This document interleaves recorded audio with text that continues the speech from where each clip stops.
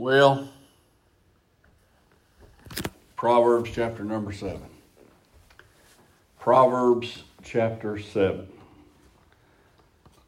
We've taken a hiatus in our midweek study of Proverbs, wisdom from above for life below. And it was an intentional hiatus because there was a repetitive theme, and we're going to pick right back up with that theme again this evening. Obviously, if it is repeated so much, it's because it's needed so much, because God put it there on purpose for a purpose. And I'd like to read in your hearing this 7th chapter of Proverbs. I'd like to tackle it all tonight. It really is one story. In fact, it is something of a watch and learn story, and that's actually what I want to title my message tonight, Watch and Learn. Let's read this together. Proverbs 7 says, "My son, keep my words." If you went through Proverbs and highlighted every time Solomon said, "my son," you'd be occupied. He is constantly appealing for the attention of his beloved son. "My son, keep my words and treasure my commands within you. Keep my commands and live, and my law as the apple of your eye. Bind them on your fingers. Write them on the tablet of your heart. Say to wisdom, you are my sister, and call understanding your nearest kin, that they may keep you from the immoral woman, from the seductress who flatters with her words." Now, I've titled this, and I mentioned to you, Watch and Learn, and really because it is as though Solomon is looking out the blinds at his palace and watching something unfold. And that's exactly, he uses this, something of a parabolic story, an illustration, if you were, to teach his son a lesson. "Son, this is what I observed. This is what I saw. Hear, heed, learn." Verse 6, "For at the window of my house I looked through my lattice and saw among the simple, I perceived among the youths a young man devoid of understanding, passing along the street near her corner. And he took the path to her house in the twilight, in the evening, in the black and dark night. And there a woman met him with the attire of a harlot and a crafty heart. She was loud and rebellious. Her feet would not stay at home. At times she was outside, at times in the open square, lurking in every corner. So she caught him and kissed him. With an impudent face she said to him, I have peace offerings with me. Today I have paid my vows. So I came out to meet you, diligently to seek your face, and I have found you. I've spread my bed with tapestry, colored coverings of Egyptian linen. I have perfumed my bed with myrrh, aloes, and cinnamon. Come, let us take our fill of love until morning. Let us delight ourselves with love." And you could really understand this is not love, this is lust. That's what this is. Verse 19, "For my husband is not at home. He's gone on a long journey. He's taken a bag of money with him, and he will come home on the appointed day." With her enticing speech, she caused him to yield. With her flattering lips, she seduced him. Immediately he went after her, as an ox goes to the slaughter, or as a fool to the correction of the stocks, till an arrow struck his liver. As a bird hastens to the snare, he did not know it would cost him his life. Now, therefore, listen to me, my children. Pay attention to the words of my mouth. Do not let your heart turn aside to her ways. Do not stray into her paths, for she has cast down many wounded, and all who were slain by her were strong men. Her house is the way to hell, descending to the chambers of death. Wisdom from above for life below. I've titled this message, Watch and Learn, simply from this parabolic story that Solomon tells here of seeing this whole ugly event unfold in front of him. And he is sharing this with his son. And not just his sons, but sharing this with his children and with us, so that we watch and learn. We see the true ugly end of sin, where yielding to temptation takes us. Since it's been just a minute, I want to give you a very quick, refreshing definition of wisdom. Wisdom, biblical wisdom, is the ability to judge accurately and follow the best course of action. Listen to that. The ability to judge accurately. What Solomon is saying, son, you need wisdom. You need to be able to, when temptation comes, when the seductress appears, you need to judge rightly, judge accurately, and follow the best course of action that leads to the best health, physically and really spiritually. In this chapter, we find a warning for the young and for the old not to ruin their lives through immorality, and in particular, not yielding to sexual sin. We'll make 3 divisions in this chapter this evening. The first is an appeal to embrace wisdom. An appeal to embrace wisdom. You could highlight some verbs in these first few verses, and it would help you understand what Solomon is saying. Son, keep my words. Treasure my commands. Keep my commands and live. Bind them on your fingers. Write them on your heart. Say to wisdom, you are my sister. Call understanding. These are action words, verbs. It is a call to action. It is an appeal, a fatherly, parental appeal to embrace wisdom. In fact, keep, hold on to, treasure. The word there in verse 1, treasure, we read that, we think about gold or silver or diamonds or that kind of thing, but this is a verb. He is saying, hoard up wisdom. Grab it, lay hold of it, and bring it in close to you. Store it near you. Keep these things as my commands and live. Verse 2 is the apple of your eye. This turn of phrase here, the literal rendering of it is little man, the pupil of your eye, your little man, and it makes reference to looking into someone's eyes and seeing the reflection in their pupil. And he is just saying your thoughts, actions, and behavior should reflect wisdom. The tiny man that you see should be wisdom reflecting in your eyes. Of course, our pupils are small, they're sensitive, they're guarded, they're precious to us. None of us want to lose our sight. But he is warning Solomon, see things the way God sees them. See them through spiritual eyes, so that when temptation comes, when the seductress, when she appears, that you will see things reflected through God's law, God's command. In verse 3, he tells him to bind the law, these commands. Bind them on your fingers. There's a reference there in the underlying language to like a ring on your hand. Like having a ring on your hand. It's always there. You can always see it. It's always in front of you.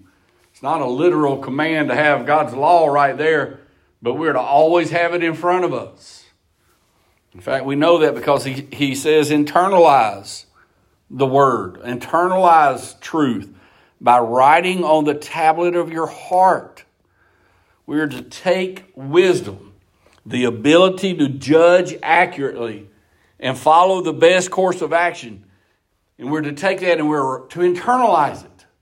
We do that by learning what God has said on how we should behave and conduct ourselves. What we should and shouldn't do. How we should respond when temptation comes. When faced with some allurement. God's word should be hidden in our heart that we may not sin against him. And then there's a beautiful little phrase in verse 4 where he says to consider wisdom family. Consider wisdom like family. Think of wisdom as a loving older sister that is always looking out for you. He's asking, don't look at wisdom as some abstract idea. Think about wisdom like a loving, faithful older sister who only wants what's best for you, that's trying to protect you, that sees trouble coming and leads you in a different way. In fact, it should make you think of Miriam on a good day. You remember when Jochebed said, take baby Moses and put him in the ark of bulrushes and set him in the river? And she said to Miriam, go watch over him. And that's what she did. Miriam watched over Moses as he was in that ark of bulrushes in the river until he was found by Pharaoh's daughter. And we should think of, he's saying, son, think of wisdom like that kind of an older sister that's guarding you, looking out for you. Wisdom is not to keep you from having fun. Wisdom is to help you make good decisions that will lead to the best things in life. The better course of action. Not only that, he says also in verse 4 to consider wisdom or call understanding your nearest kin.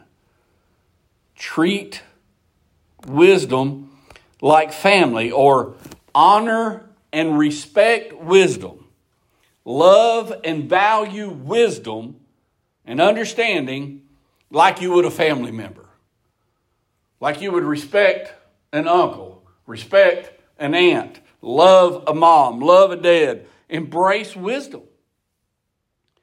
Friends, as we face temptation in this world, the best defense is a good offense.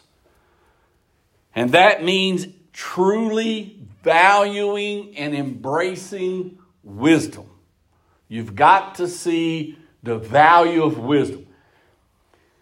And I've said this a number of times on our Wednesday nights. It's not just young people. It's true for older people. But oh my, how much young people, how much they need to hear this wisdom. How much they need to hear it. What wisdom can do for you, what it can keep you from, what it can protect you from, the harm that embracing and employing wisdom, the harm it will keep at bay. Verse 5, so that, in order that they may keep you from the strange or immoral woman. The word means foreign, that which is forbidden, that will keep you. Now again here, Solomon is addressing and will address specifically sexual sin. Thou shalt not commit adultery. But it's not just that. There's a broader portrait here of every time that we face temptation, whatever allures us, whatever draws us from holiness and righteousness to impurity, whatever that it is, we're to see it through the eyes of wisdom. The reflective understanding, knowledge, eternal counsel of God. That if we embrace and employ wisdom, it will keep us from the loose woman, the faithless woman, the foreign or forbidden woman. In the close of verse 5, who flatters with her words. That word flattered, flattereth in the King James, is most often translated in the Old Testament as divide. divide. This woman divides or takes away a portion of the soul, the health, the marrow, the innocence of the young. This immoral, ungodly, faithless, foreign, strange woman divides. She divides homes through her seduction. The godless woman, the woman who is pushing herself and her godless agenda on the unsuspecting, she divides families. She divides healthy relationships. One writer said that flattery is the devil's invisible net that captures us. I don't know who first said it. I've used it. I've used it in this study in Proverbs. I'll use it again. But a man is never so weak as when a woman is telling him how strong he is. Mark those words. Flattering. She flatters him with her words. But listen, wisdom will recognize it for what it is. Wisdom will recognize her for what she is. Biblical understanding will identify this situation as a temptation to either obey God and embrace righteousness or displease and disobey God and embrace wickedness, lewdness, promiscuity. Wisdom perceives her for what she is. Wisdom recognizes the ugliness behind the makeup. And the wise does not fall prey to her deceptive advances. Friends, this is an appeal. This watch and learn begins with an appeal to embrace wisdom and receive its benefits. Solomon now teaches his son by story, by parable, if you will. And he, again, listen to this, he specifically addresses the seductive woman. Solomon says, I'm standing here in my royal palace looking through the blinds and I see this whole thing unfold. In Proverbs 24, I think about verse 30, we read there that Solomon said, I watched and learned by observation. Whether it was how the birds fly or how the plants grow or whatever that it is, I watched and learned by observation. And we're seeing this here. In this sort of make-believe, but not really make-believe because it happens all the time. Parable. And he's saying, son, watch and learn. Listen to this as it unfolded. And yes, he is specifically addressing promiscuity, sexual sin. But the truth is the same application could be made to anything that tempts us, that sinfully tempts us. So first, after there is an appeal to embrace wisdom, secondly, I want you to notice an illustration from observation. And this is the chunk of the sermon, an illustration from observation in verses 6 through 23. And I'm just going to work through these very quickly, and you can follow along in the text. It's relatively self-explanatory, and I want to add a little pain on it if I can. I just want to add a little bit of depth or understanding, I hope, to it. In verse 6, Solomon says, I'm watching out my window. I'm looking through the blinds, and what do I see? I see a naive youngster.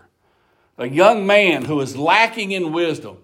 He is aimless and empty-headed and unwise. Verse 7. That's what he is. I saw among the simple, among the youth, a young man devoid of understanding. In my mind, I imagine perhaps a sailor on weekend furlough, sort of a backwoods, small town guy, and he's been let off at a foreign city in a foreign place. He's got money in his pocket and mischief on his mind. And he will find himself in the wrong place at the wrong time, quite purposefully, though it seems. In verse number 8, he's passing along the street. Notice this, near her corner. What's that sound like? Sound like a streetwalker, doesn't it? The lady of the night. This is her walk. This is her corner. This is where she strolls. In the parable, she's a married woman, but the husband is out of town. And so she's out for a good time, looking for someone that she can take advantage of. This young man has found himself in the red light district of town. Verse 8, he has an empty head and idle hands, and that equals real trouble. He turns towards her lair. This seductive siren is weaving her web to lure him in, and she will capture him if he yields. Verse 9, there's a clear allusion to darkness. Under the cover of darkness, she does her wicked work. As blackness covers the earth, it also covers her hard, calloused heart. And soon blackness will cover this young man's life. So, in verse 10, she slithers onto the scene. Notice there was a woman who met him with the attire of a harlot and a crafty heart.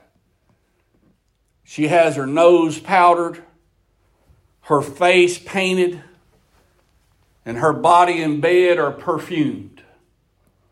She is scantily clad. She is showing her alluring figure. She catches his lustful eyes. She's a Jezebel, a tramp, a harlot, a hooker. She is Delilah, and this young man is Samson without any strength. This woman of the night may have a pretty face and a shapely figure, but she is poison and pestilence. Verse 11 and 12 doesn't offer any flattering words about her. Rather than meek and quiet, which is in the sight of God of great price, a woman who is a meek and quiet spirit, which is of great value in the sight of God, she's loud, flamboyant, rebellious. She's always on the go. She's always on the prowl. She's always looking for her next victim. Rather than a homemaker, she is a home wrecker. In verse 13, this language ought to jump off at you. She caught him. Verse number 13. So she caught him and kissed him. With an impudent face, she says to him, listen, she shows up. She got on this barely any clothing. She got more hanging out than she's got covered up. She's showing her wares. It attracts him. She lays hold on him and embraces him, and he then in turn embraces her. He is now being caught. If I were to put that in today's vernacular, maybe none of us visit the red light district of town, but maybe in today's language we could say he answered her phone call. He clicked like on her profile. He returned that text that he knew he shouldn't. He opened her OnlyFans page. He gave her his phone number. He opened up private browsing on his web browser, on the internet. She set out the bait. He took it. She caught him. she kissed him. This excited him. It drew him further in. And now she begins her seductive speech. Friends, this is not love that she is offering. It is empty lust. It is not true romance, but it will lead to regret. This is not covenant satisfaction within the confines of marriage, but it is just ugly sin. This young boy, this young unwise man, is just simply one of many victims that she has devoured. In fact, she fills his head with all kinds of stuff. Verse 14, why she even sounds religious. Verse 14, I have peace offerings with me. Today I paid my vow. So I went to church today. We did the religious thing. And in fact, if you studied out, when she's talking about having her peace offerings, paying her vows, she's actually saying to him more than just, I went to church or I went to make a sacrifice. She's saying, I'm bringing home the meat that is left over. Quite literally, and you study it if you think I'm making stuff up. She's saying, I've got a great big meal left over that I brought home from church today, from worship today. We can go to my house. You can have your big old meal and we can have us a great big night together. Now let's just be honest. Ain't that about what every man wants? That's what she is appealing to him. I'm going to quote from the Believer's Bible. It was really, really well written here about verse 14 in particular. He hears her religious jargon and he remembers his mother's Bible laying on the living room table, and he says to himself, this woman must be all right. She's religious. I can't go wrong if she's paid her vows and made peace offerings. Not knowing that the noose is tightening around his neck the entire time. And in verses 15 through 20, she promises him the night of his life.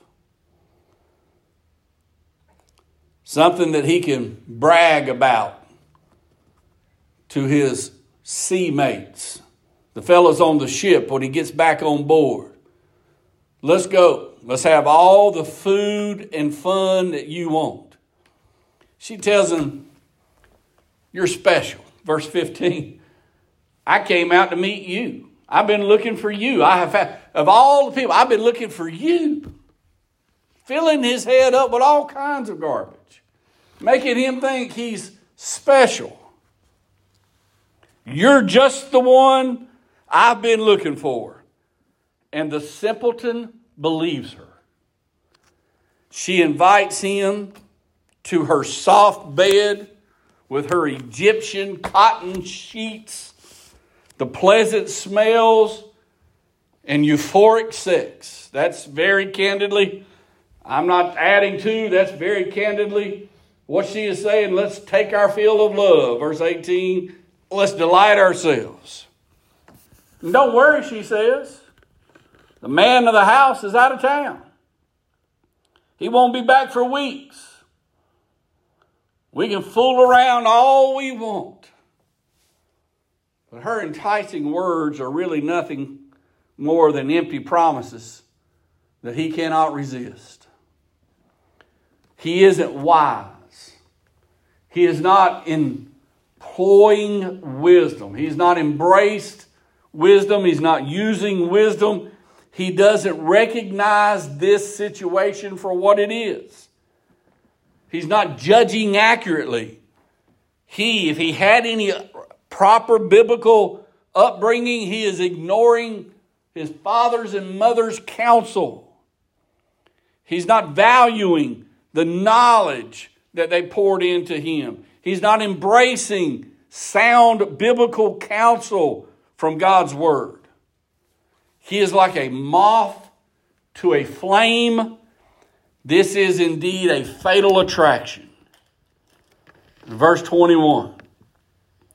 With her enticing speech, she caused him to yield. With her flattering lips, she seduced him. The trap was set, and he walks right into it. The spring snaps, and he is caught. Verses 22 and 23 describe what he is now like. It doesn't say, oh man, he's strutting through town smiling about what a great time he had. He can't wait to tell everybody. No, that's not what it is. Verse 22, immediately he goes after her. Listen to this language. As an ox goes to slaughter.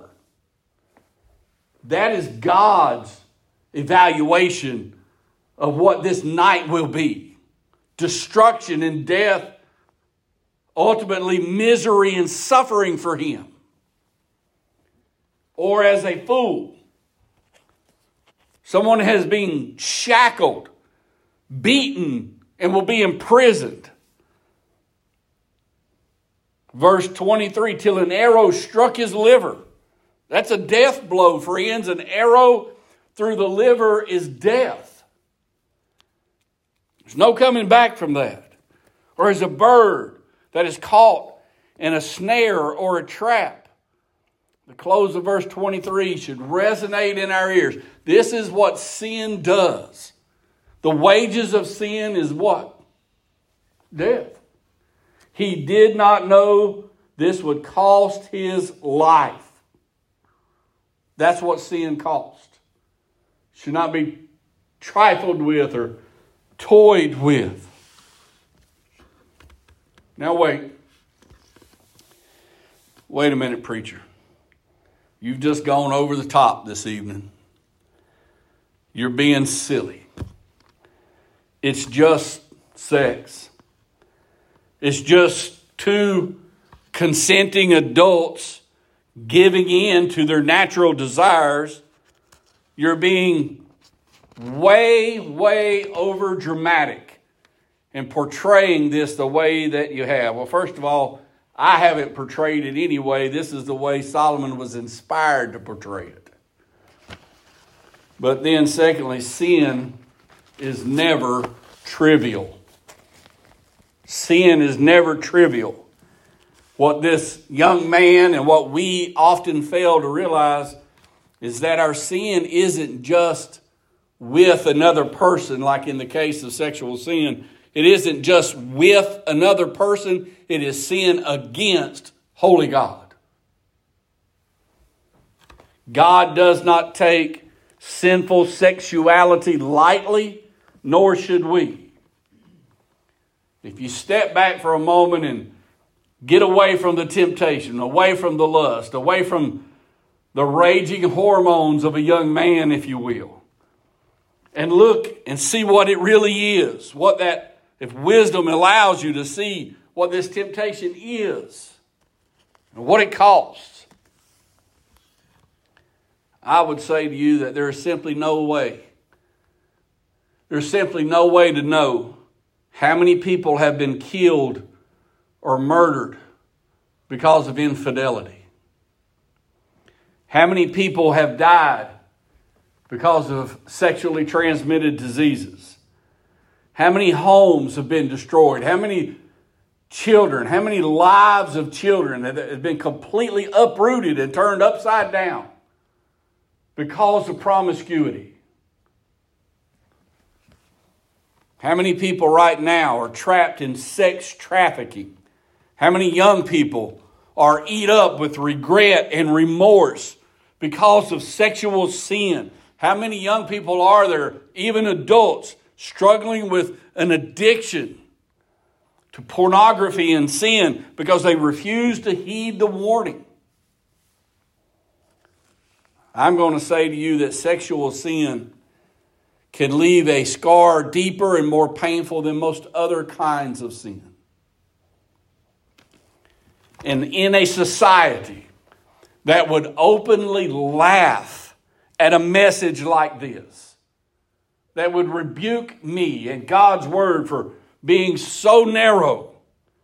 We must be clear about God's divine standard for sexuality. God's design for sex is one man with one woman within the covenant of marriage for life, and only that. And anything and everything else is a sin, regardless of what our society says. It's off the chain what goes on in our world today. It's absurd. I saw part of a video where there were young people defending pedophilia.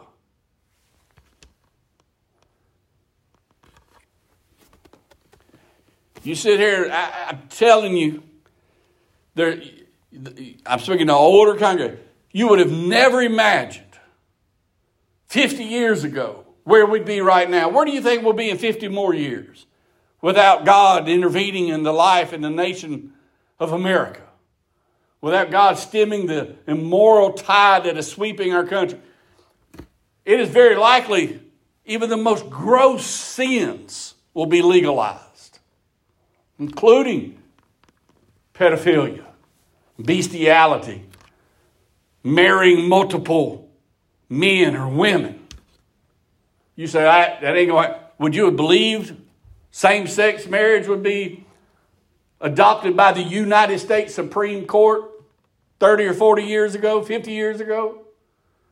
We'd have trans people all over everywhere pressing their agenda down our throats. Sexual revolution did not free us. It has destroyed us. Now you may think, this is no big deal. Well, let me tell you what. Sin will lead you straight to hell.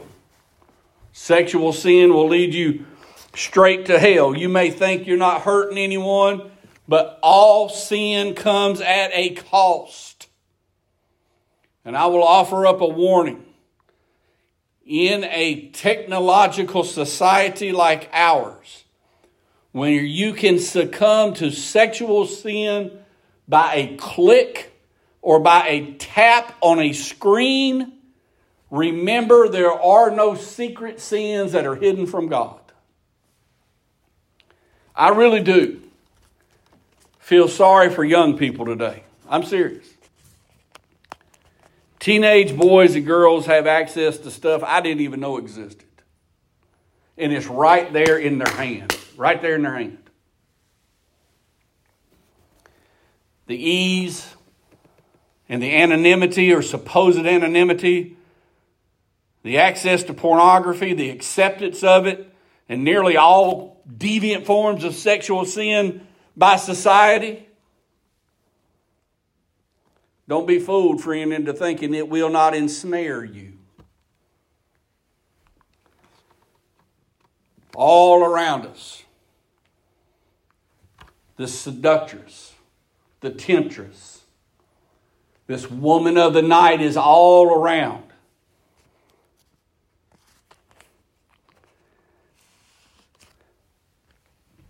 In our world, the temptress is not just on the street corner.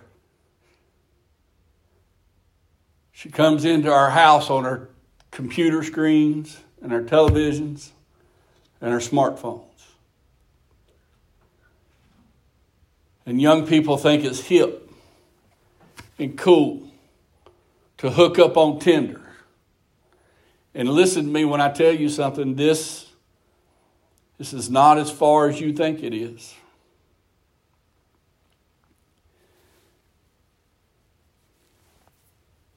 Instagram, Snapchat, Facebook, and whatever else. Right there is the lady temptation, is lady folly, really. Yes, in our workplace, yes, in our marketplace, yes, around us, there's temptation. But listen, see it for what it is. That leads to my third point, a call for all to hear. Verses 24 through 27.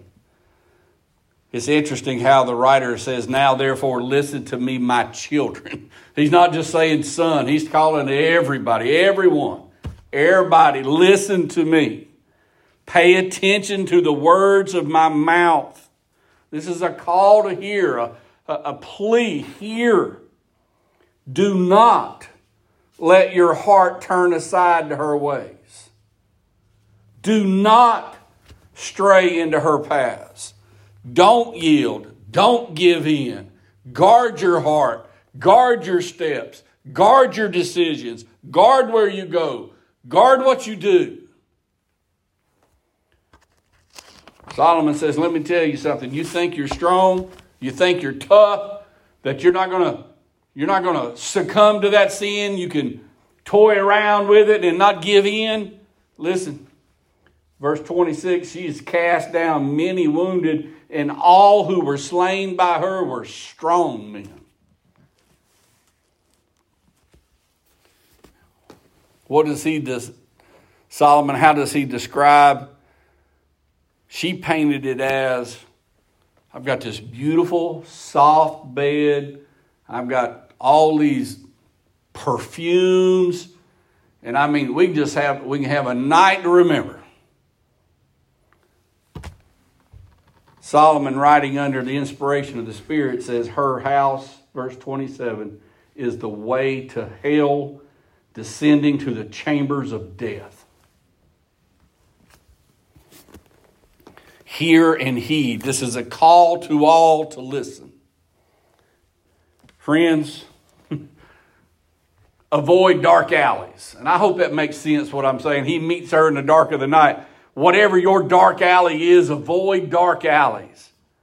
That means you got to get rid of your phone, drop the internet. I've counseled with people and they say, I just can't live without my phone. I'm like, you really can. Humanity survived for thousands of years without a phone. You really can. You just got to decide what's more important to you.